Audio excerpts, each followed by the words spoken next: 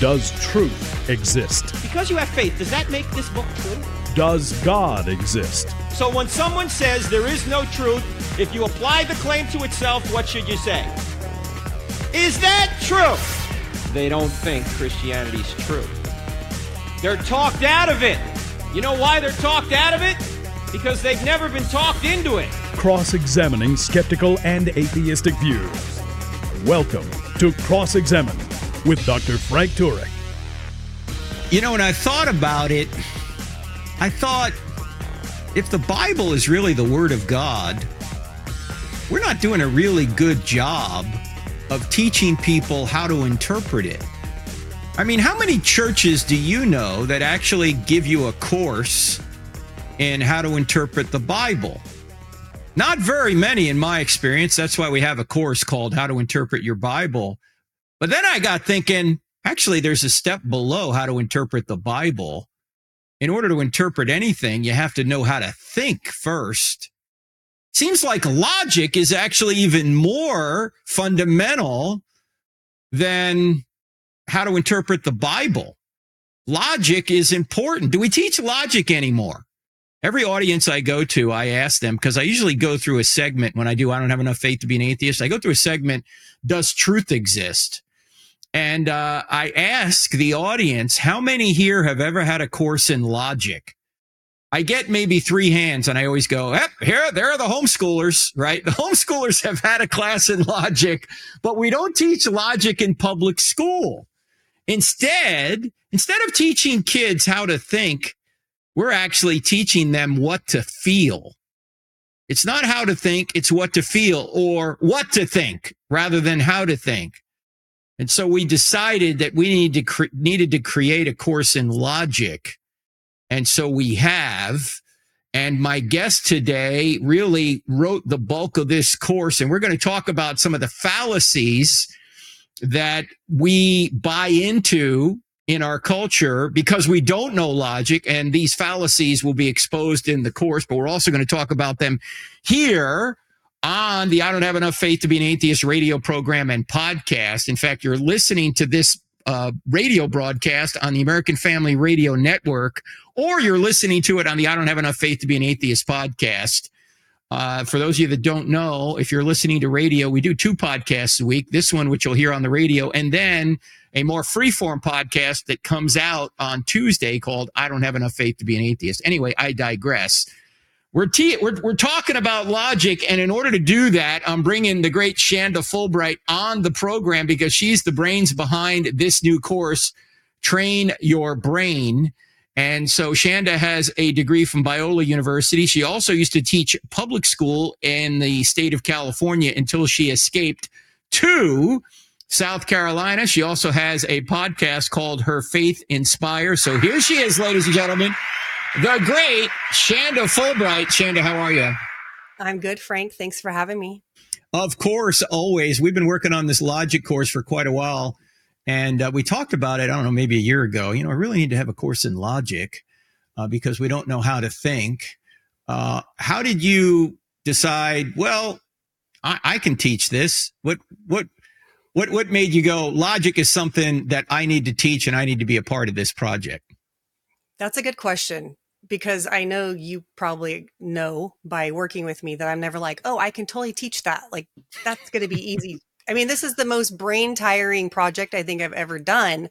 The most challenging, because you do have to make sure that everything you're writing out for a middle schooler, because this is at the middle school level, is going to, be understandable for them. Because logic, just the word logic can freak people out. Right. And so I thought, for me, I didn't learn this. I didn't teach this as a public school teacher, but I see that it's very needed.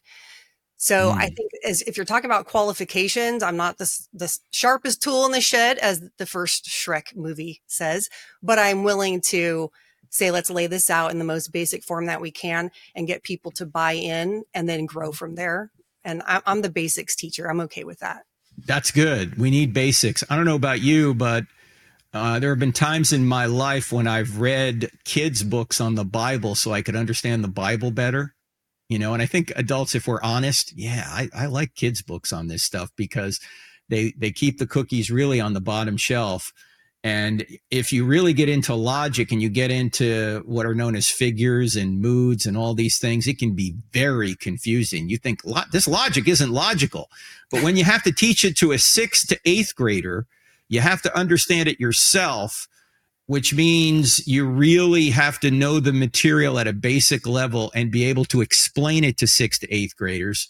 And that's what this new course does. And we're going to talk about, as I say, some of the fallacies that many in our culture believe, and you're going to expose this in the course. Now, although the premium course, which doesn't start till October, is going to be just for 6th to 8th graders, the self-paced course is going to be for anyone. So adults, if you're listening right now and you want to know logic better so you can think more clearly, you want to take this course. Again, it doesn't start till October, but we thought we'd give you a heads up on it. The reason is because many people homeschool their kids and they got to choose courses. And so this course is going to help them. But let's talk about, Shanda, some of the informal fallacies. And when we say informal fallacies, we mean these are fallacies that don't have anything to do with the form of the argument, but these are the kind of things you hear in our culture that trip people up. They think are true, but they're really not. Mm-hmm. Let's talk about a fallacy. I won't reveal the fallacy. I'll just ask you a question, and then you can reveal the fallacy. People will say things like, love is love, and trans women are women. This was posted throughout the month of June, of course, the so-called Pride Month, one of the 7 deadly sins, by the way. It's ironic they call it Pride. In any event, how should we think through messages like these? Is there a fallacy being committed here when people say love is love or trans women are women?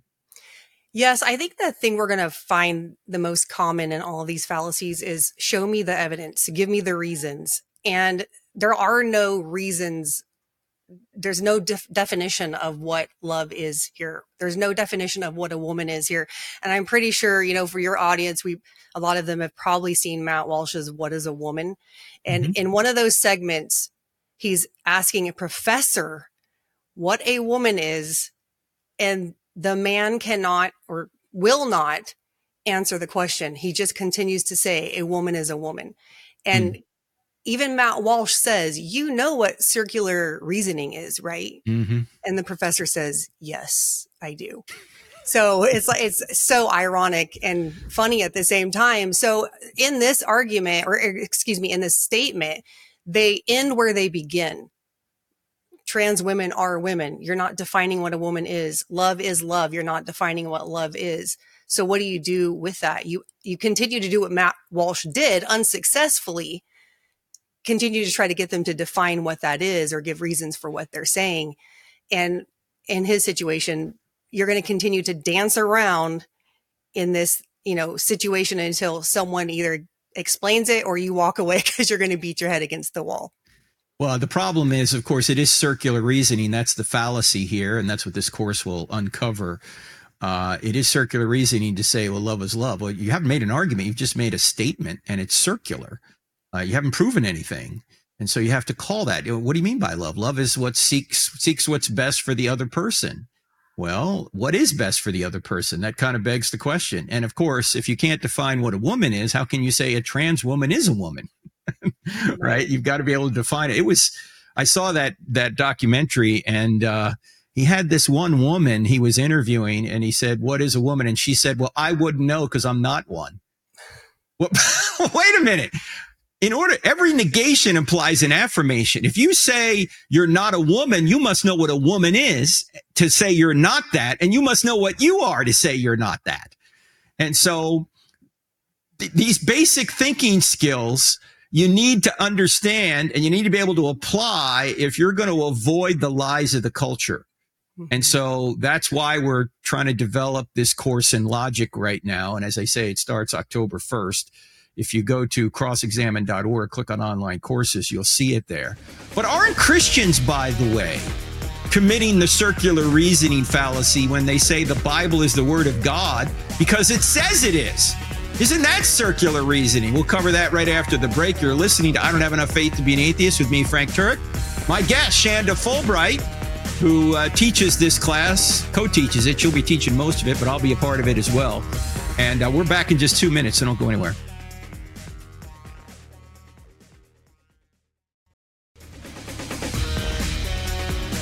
Do you know how to think or just what to think? Or worse yet, what to feel? Man, we don't teach logic in high school or grammar school anymore. Well, we're trying to solve that problem. How to train your brain. That's going to be the name of the new course, Train Your Brain, an Introduction to Logic. It's for people that are just beginning in logic. So it could be middle school, high school, could be an adult in this course, because we don't teach logic anymore, which is the prerequisite for learning everything else about life. It seems like we ought to be teaching this. That's why we're doing it. We're going to talk a little bit about the difference between what to think and how to think in just a minute, but I do want to deal with this question, Shanda.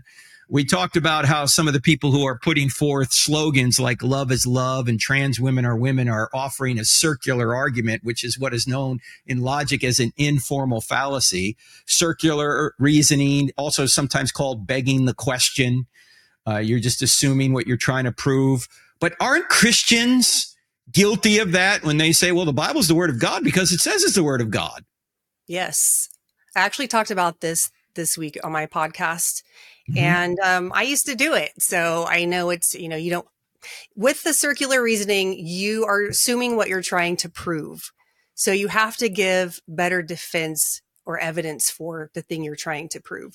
And we do have great evidence for the Bible. We talked about this in Let's Get Real. You talk about it, and I don't have enough faith to be an atheist.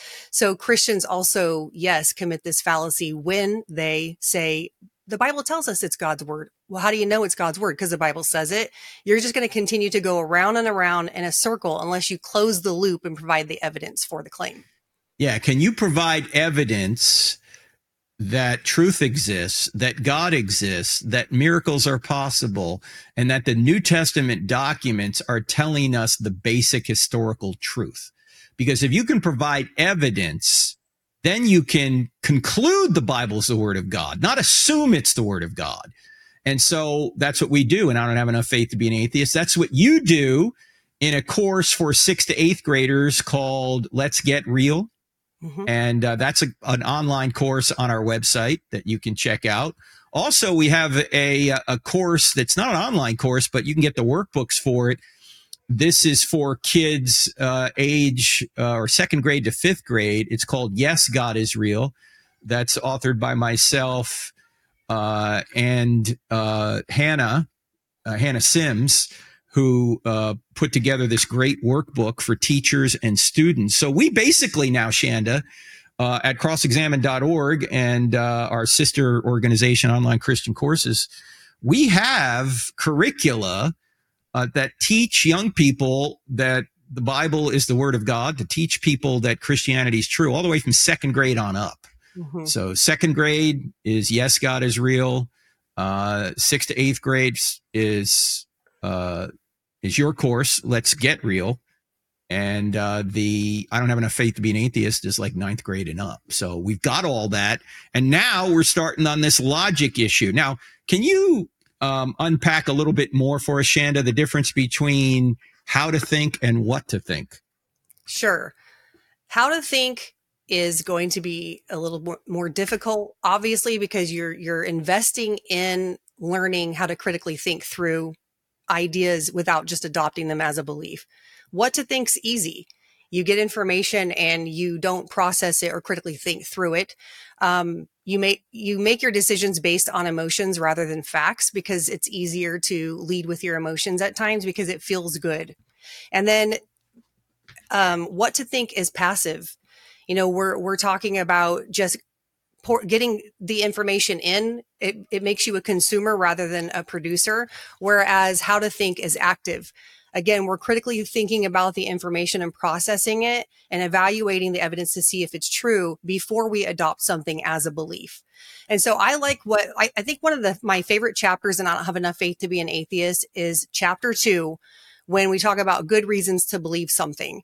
And those first 3 categories, the social reasons, the psychological reasons, the religious reasons, they all fall into a what to think kind of idea here, because you're saying for social reasons, if you only believe something is true because your parents influenced you or because friends influenced you or because the culture influences you through cultural popularity or something, then you're adopting a belief based upon what to think rather than thinking through it on how to think. Same thing for psychological reasons. We see that right now with the LGBTQ with Gen Z. 25%, I think, of Gen Z is identifying with the LGBTQ community. There is an identity issue there, an identity crisis. And so psychological reasons are more like what feels good to me, what brings me peace, how I can identify with that, rather than learning how to think through those things and lining it to the truth and finding the evidence to support it. And then you have religious reasons. We talk about, do you believe something only because your pastor told you to, or because you found a verse in the Bible? Again, there's good reasons to believe the Bible is the word of God, not just believing something because a quote unquote trusted source or somebody that you has influenced you to believe it and adopted it as a belief. The last category there, the philosophical, is looking at something that's consistent.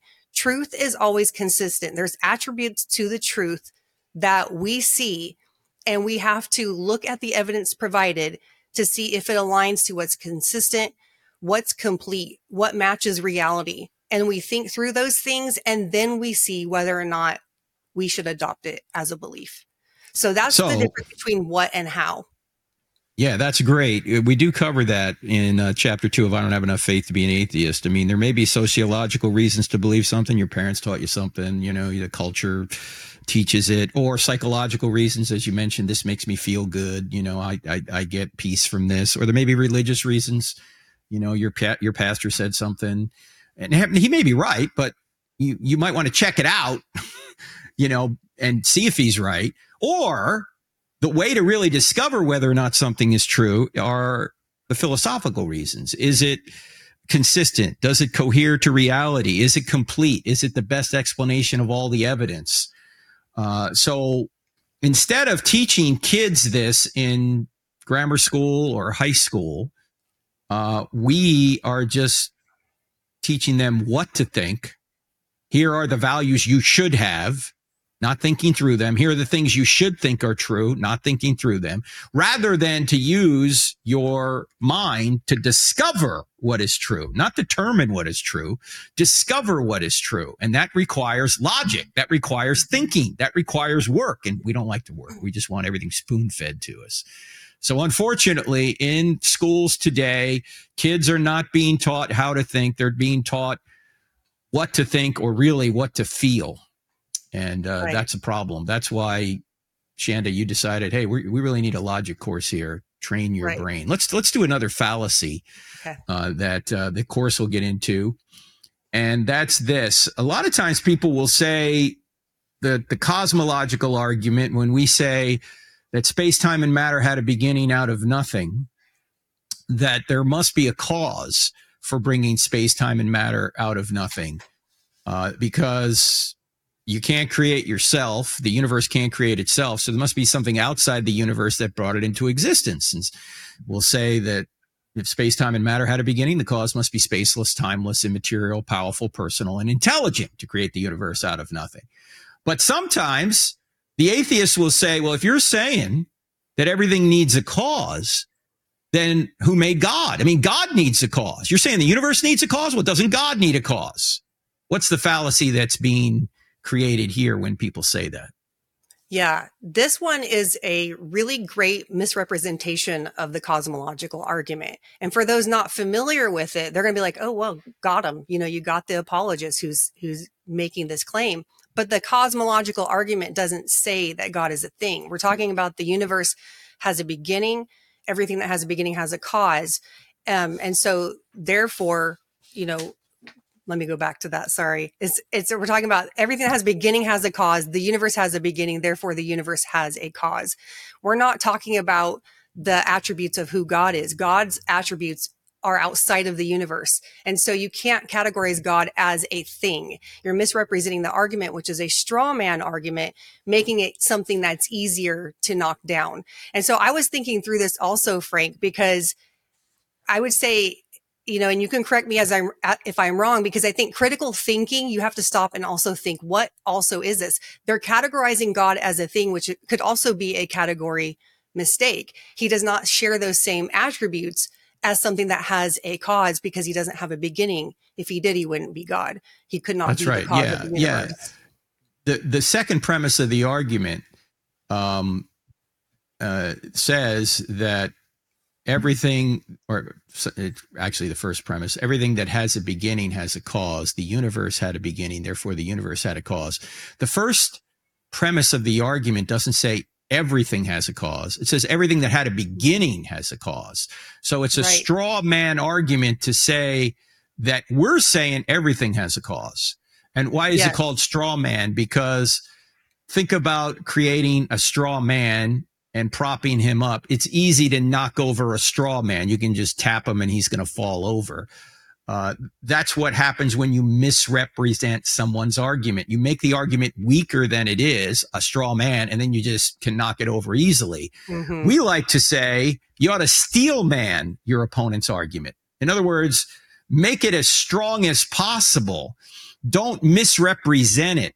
We're not saying everything needs a cause. We're saying everything that comes to be needs a cause. Everything that has a beginning needs a cause. And if space, time, and matter had a cause, whatever created time must be timeless. So whatever created time is timeless. And if you're timeless, do you have a beginning? No. That means you don't have a cause either. So God is the uncaused first cause. Mm-hmm. He is not created. He's not inside of time. He's the creator of time. So it's a straw man to say that God needs a cause too. Yeah, God, and you want to draw people back to the original claim. Mm-hmm. I had a guy on YouTube actually say this very thing and said, God is the thing, who created God? Or everybody will ask that, who created God? And then go on and on and on and give this list of all these things about why God can't be the creator of the universe. You don't go into the details on the rest of what he has to say. You first have to go back to the original claim that was made and draw them back to that. And so that's how you would handle a straw man. Yeah, you really got to evaluate what they're saying. And when they misrepresent your argument, you got to say, no, that's not what I'm saying. Look, we all know there has to be an uncaused first cause, because you can't go on an infinite regress of causes and you can't create yourself. So either the universe is the uncaused first cause or something outside the universe is the uncaused first cause. And all the evidence shows the universe had a beginning. Therefore, it must be something outside the universe that didn't have a beginning that is the uncaused first cause, something spaceless, timeless, immaterial, powerful, personal, and intelligent. We've got more fallacies we're going to go through right after the break. You're listening to I Don't Have Enough Faith to Be an Atheist with me, Frank Turek, on the American Family Radio Network. Website crossexamine.org. Click on online courses there. You'll see Train Your Brain. It's coming up in October. You want to be a part of it. See you soon.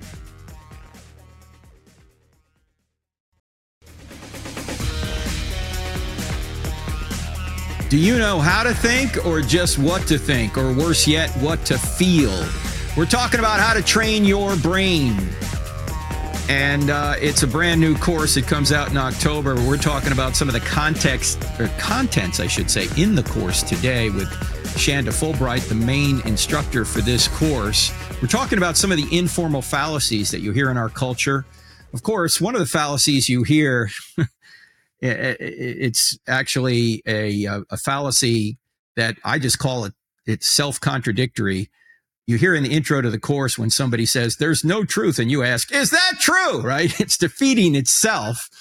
And that idea that so many people utter self-defeating statements is something you really need to get a hold of in order to expose false statements. When somebody says there's no truth, you're going to ask, is that true? When somebody says you can't know anything, you're going to say, how do you know that? When somebody says you ought not judge, you're going to say, then why are you judging me for judging? That's a judgment right there. We go through all those self-defeating statements. They'll also be in the course, Train Your Brain. But let's talk about another informal fallacy that you'll get. Suppose you're given evidence for the resurrection. You're saying, for example, there's too many embarrassing details in the text they never would have invented. They never would have said that Jesus called Peter, their leader, Satan, or that Peter said, Lord, I'll never deny you. And then he denies him 3 times. And they would never say that they were cowards. The disciples were, while the women were the brave ones that discovered the empty tomb. This is too embarrassing. They would never depict themselves as people who were dim-witted and really didn't understand what Jesus was talking about. And then you give evidence that these men who were in a position to know whether Jesus had resurrected from the dead died excruciating deaths when they could have saved themselves by saying it never happened. There's no motive for Jews to invent a resurrection, especially a belief that would get them beaten, tortured, and killed. I mean, there's evidence that Jesus rose from the dead. You give all this evidence, Shanda, and then somebody says, oh, yeah? Well, why did God kill the Canaanites then? Well, what fallacy are they bringing up when they say that? That is a great example of a red herring, which means what does red herring mean? What does that mean? Okay, so they're trying to distract you from the main argument. And this is what I love about this fallacy, because you can actually picture it happening, because hunters used to train their dogs by, they're chasing an animal. They're trying to track the animal by their scent. And then the hunters would bring in a dead fish and drag it across the trail. And if the dog was well trained, it wouldn't go off the trail and follow the dead fish. It would continue to track the animal it was supposed to be, tracking. So basically what we have to do is be that, trained well enough not to be taken off course, stay onto the main point of the argument or the claim that we're making, and not to get diverted. And so that's just another way to say, I don't really like where we're going here. Let me change the subject really quick, and you go ahead and try to refute now what I'm going to bring up, which is why a red herring and a straw man can often go together. Yeah, it's to picture someone trying to get dogs off the track of a fox or something, pulling a red herring across the path so the dog follows the scent of the fish rather than the fox. You can think about that. But this happens online all the time, doesn't it? You might make a good point online that say Jesus rose from the dead, and someone goes, yeah, what about killing the Canaanites, right? Yeah. Or what about, the Bible doesn't support same-sex relationships. What about that, right? You can say, well, those are good questions. We can deal with those questions. But they don't affect whether or not Jesus rose from the dead. That's what we're talking about now. Can we stay on topic? You actually point out, and you'll point this out in the course, that there are examples of fallacies from some dialogue in the Bible of another fallacy that we want to talk about here. And that is one when in John 9, the disciples asked Jesus about a blind man, Rabbi, who sinned, this man or his parents? Now, what is the fallacy that is being expressed by the Jews saying, Rabbi, who sinned, this man or his parents? They're saying there are only two options here, which is an either or fallacy. So if, who sinned, is this man or his parents, meaning there's no other option. It has to be one or the other. And Jesus answered with neither. Let me give you something else to think about. This is to show the glory of God. So there are times when there's more than one option, and you have to ask yourself, when you're presented with an either or, is there more than one option here that we're not considering? There are times when there is not more than one option. And we're talking about the law of the excluded middle. This is either a man or it's not. This is either a woman or it's not. We look at Romans 12:2. You only have two options. You're either conforming to the patterns of the world, or you're being transformed by the renewing of your mind. Genesis 1, God says there's either male or female.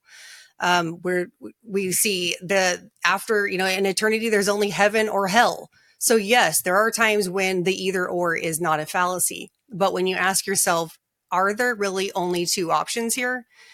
If there's not, it's an either or fallacy. It's either or fallacy. It's also called false dilemma. And this happens quite a bit when atheists say, about God. If we're saying that God is the source of morality, sometimes they'll bring up what is known as the Euthyphro dilemma, which comes from a dialogue in one of Plato's writings, where this character Euthyphro says, does God do it because it's good, or is it good because God does it?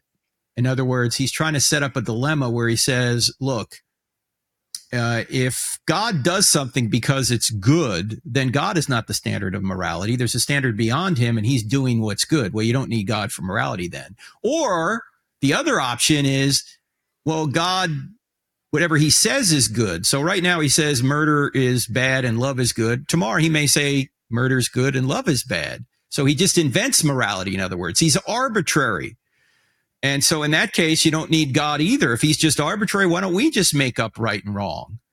And this is presented as a true dilemma. The problem is it's not a true dilemma. It's not A or non-A. This is option A or option B. Well, maybe there's a third option. Maybe there's option C. And in this case, there is. God doesn't invent morality. He's not arbitrary. He doesn't look up to a standard beyond him in order to say, well, this is good. God is the standard of morality. That's the third option that people often don't see. So he's not arbitrary. He doesn't make it up. He doesn't look to a standard beyond him. He is the standard. The buck has to stop somewhere, and it stops with God. So when people give you the Euthyphro dilemma, they're giving you a false dilemma. They're giving you an either or fallacy when there is a third or fourth or maybe even fifth option. And so don't let them get away with that. Yeah, you know what I like about this too, the curriculum that we wrote, Frank? We put these kinds of examples in there for kids, and we made it a challenge section for them so they can see apologetics, apologetics arguments or things that we see on the internet, these rebuttals like you've been saying. How would you handle them? Why are they committing this fallacy? So it does take the kids who want to be challenged with something like the Euthyphro dilemma, and it helps them navigate their way through it. And you guide them through it. There's a lot of video in this. And during the premium version of the course, we're going to try and limit it to young people. But of course, parents can take the course anytime they want, self-paced. But you're going to have young people, maybe fifth grade on up through high school in this class. And you're going to help them through it with some live Q&A Zoom sessions. By the way, if you go to crossexamine.org, click on online courses, you'll see it there. You can sign up now. I think there's probably still an early bird special on it. And we have several people signed up already, despite the fact it doesn't start till October 1st. Let me give you another question that people will give you that turns out to be a fallacy as well. They might know you're a Christian, Shanda, and then say to you, you actually believe it's okay for God to kill babies and condone slavery? What fallacy is being committed when somebody says that? This is a trap question because no matter how you answer it, you're going to come up looking like the bad guy. So it's a loaded question. They've put you between a rock and a hard place. So if you say yes, then obviously you're condoning killing babies in slavery. And if you say no, then you don't truly believe, the Bible. So there's a hidden assumption whenever you see a question like this. And you first want to address the hidden assumption, and then you can go from there. Don't ever answer with a yes or a no. You answer with a yes or a no, you're just automatically playing into the trap of the hidden assumption. Yeah, it's a loaded question. It's sometimes called the complex question fallacy. Sometimes the common example of this is you ask someone, when did you stop beating your wife? Right? Like that. That question assumes you were beating your wife. You know what I mean? So you have to back out of the question and say, well, hold on. What are you talking about here? So you're assuming, or you're buying into the assumption behind the question when you try and answer the question. You actually believe it's okay for God to kill babies and condone slavery? Okay. Now you can unpack those issues. You might say, well, what do you mean by killing babies? And what do you mean by condoning slavery? Okay. Because first of all, if God is God, we can deal with these questions directly. If God is God, when God kills somebody, he doesn't murder them. He just takes them from one life to the next life. I mean, if Christianity is true, people don't die. They just change location. Okay. And so if God pulls his hand away from a baby, someone who's 2 years old or someone that's 82 years old, that's up to him. He can do that. We don't have the right to do that, but God does.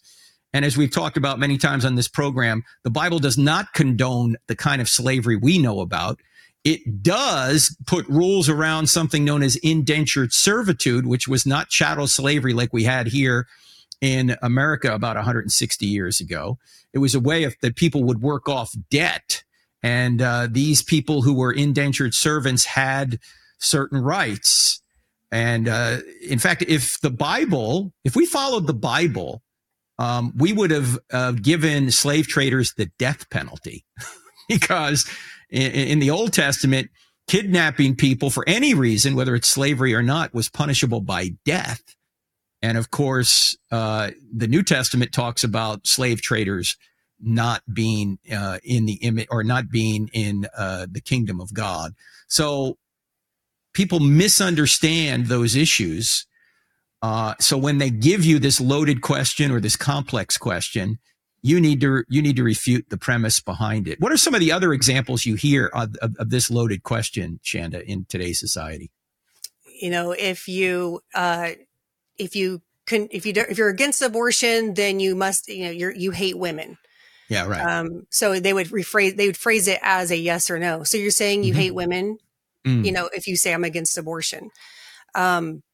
And so we also see this with, again, if, you're a Christian, so you hate the LGBTQ community, right. So there's so many things that we see online where you're just called again, you're being hated. You're being the one who is a phobic, a bigot, things like that. So no matter that's a complex question. That's a loaded question. It's also an ad hominem attack.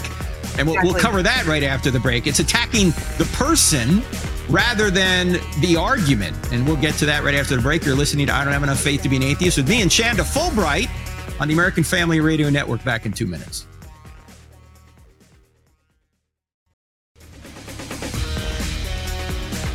When atheists claim there can't be a good God because there's too much evil in the world, you know what they're doing?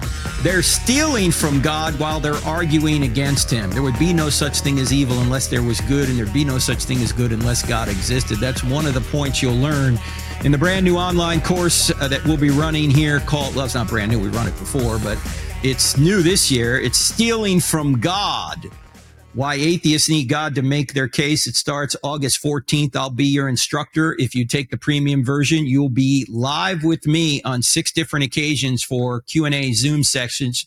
We also got other courses coming up. Why can't you be normal just like me? If you're having trouble with your relationships, that is a fun and interesting course. You're going to learn your personality and the personality of others so you can have a better relationship. It would also help you with evangelism and so many other things in your personal interactions with people. We've got several self-paced online courses. Go to crossexamine.org, click on online courses. You'll see them there.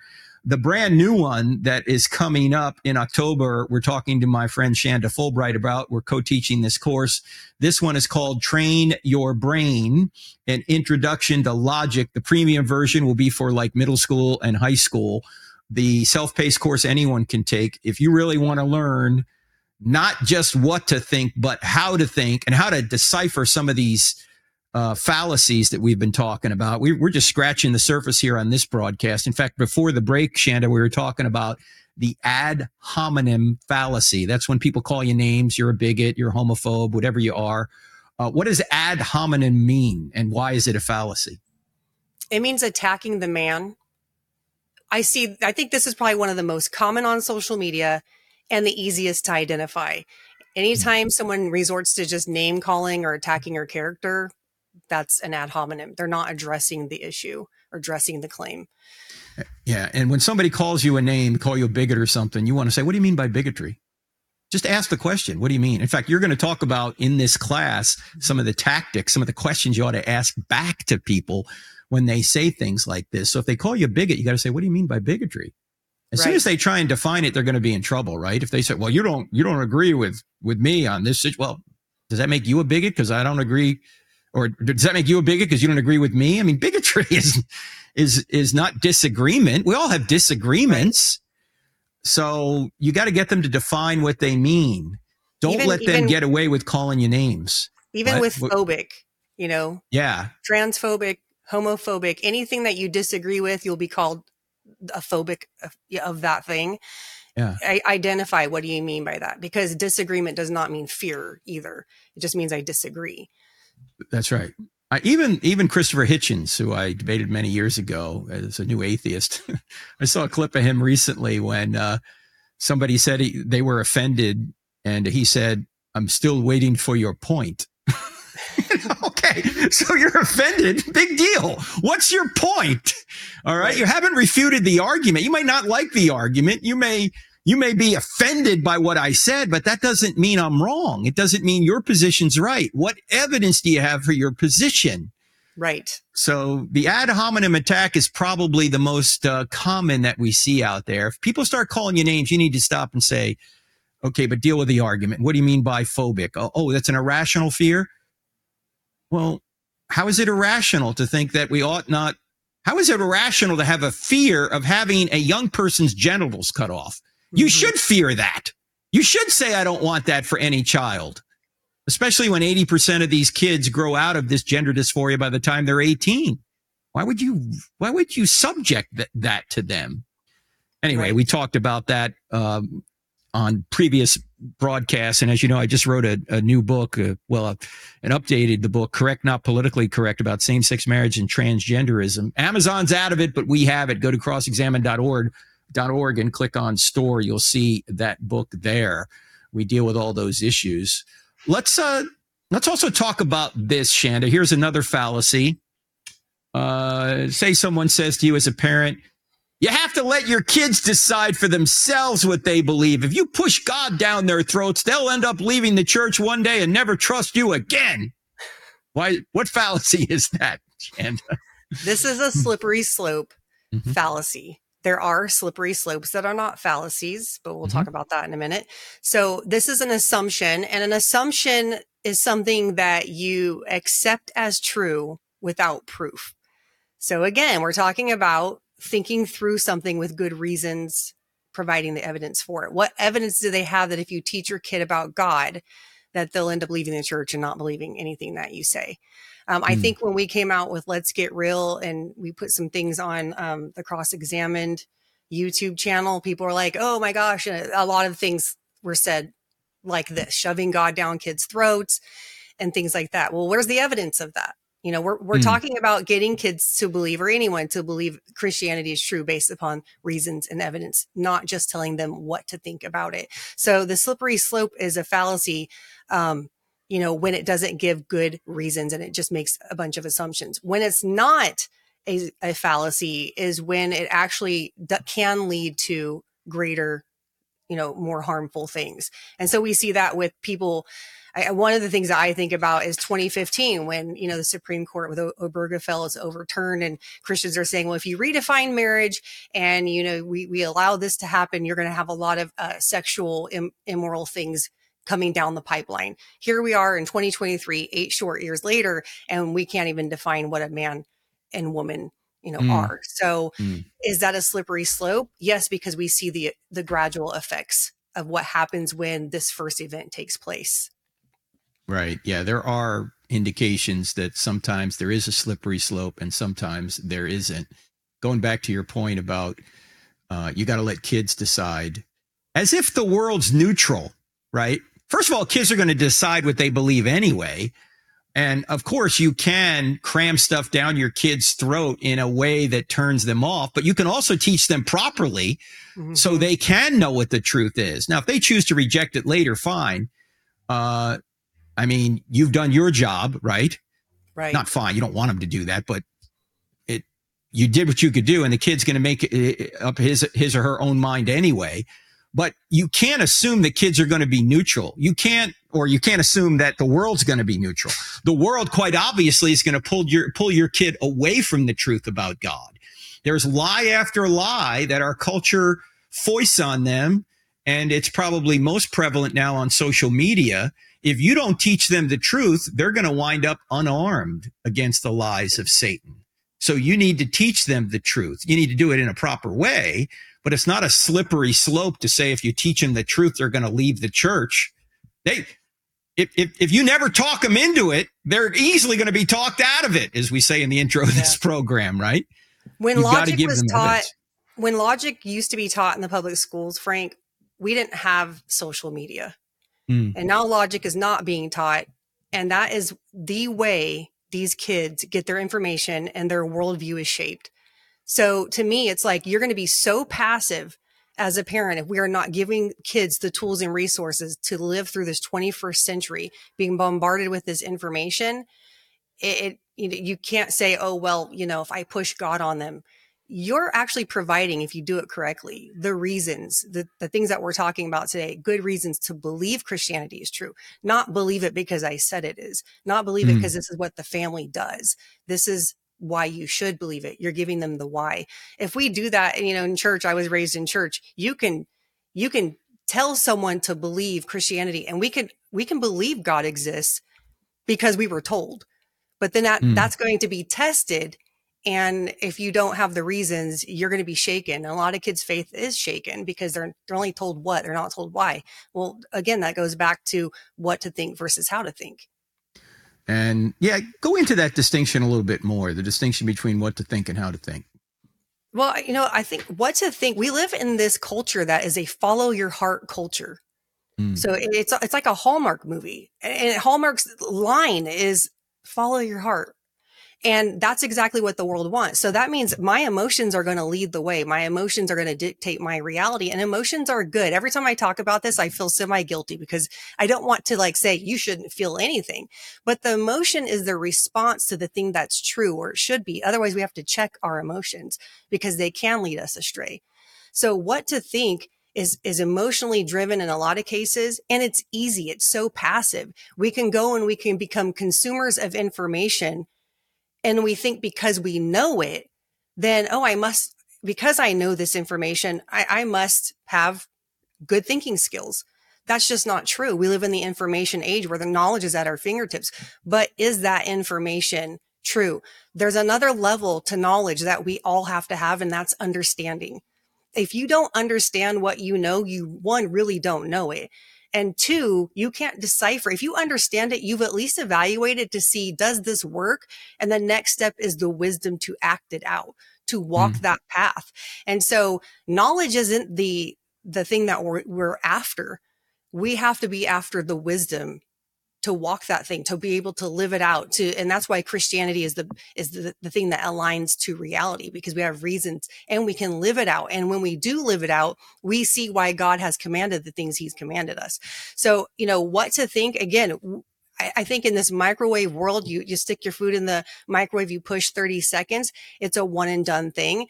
It's easy to just go on YouTube and become passive and try to get my information there rather than going through something like this, when we, looking through the introduction to logic with this book and saying, how do I become a better thinker? And why do I want to? A lot of times this culture that we're in, they're not looking for the truth. They don't want to know the truth necessarily. They want to know what feels good and what's easy. Emotion makes life fun, but logic makes life safe. And the key verse, I think, for our culture today, other than the gospel itself, is Proverbs 4:23. Above all else, guard your heart, because everything you do flows from it. We have to guard our heart with logic, with evidence, with reason. And that's what this new course will help you do. It's called Train Your Brain, an Introduction to Logic. Shanda Fulbright, my guest today, is the primary instructor. I'll also be involved. Shanda, thanks so much for being on the show. Thanks, Frank. Check her out at ShandaFulbright.com as well. She's got a podcast, Her Faith Inspires. You ought to check that out as well.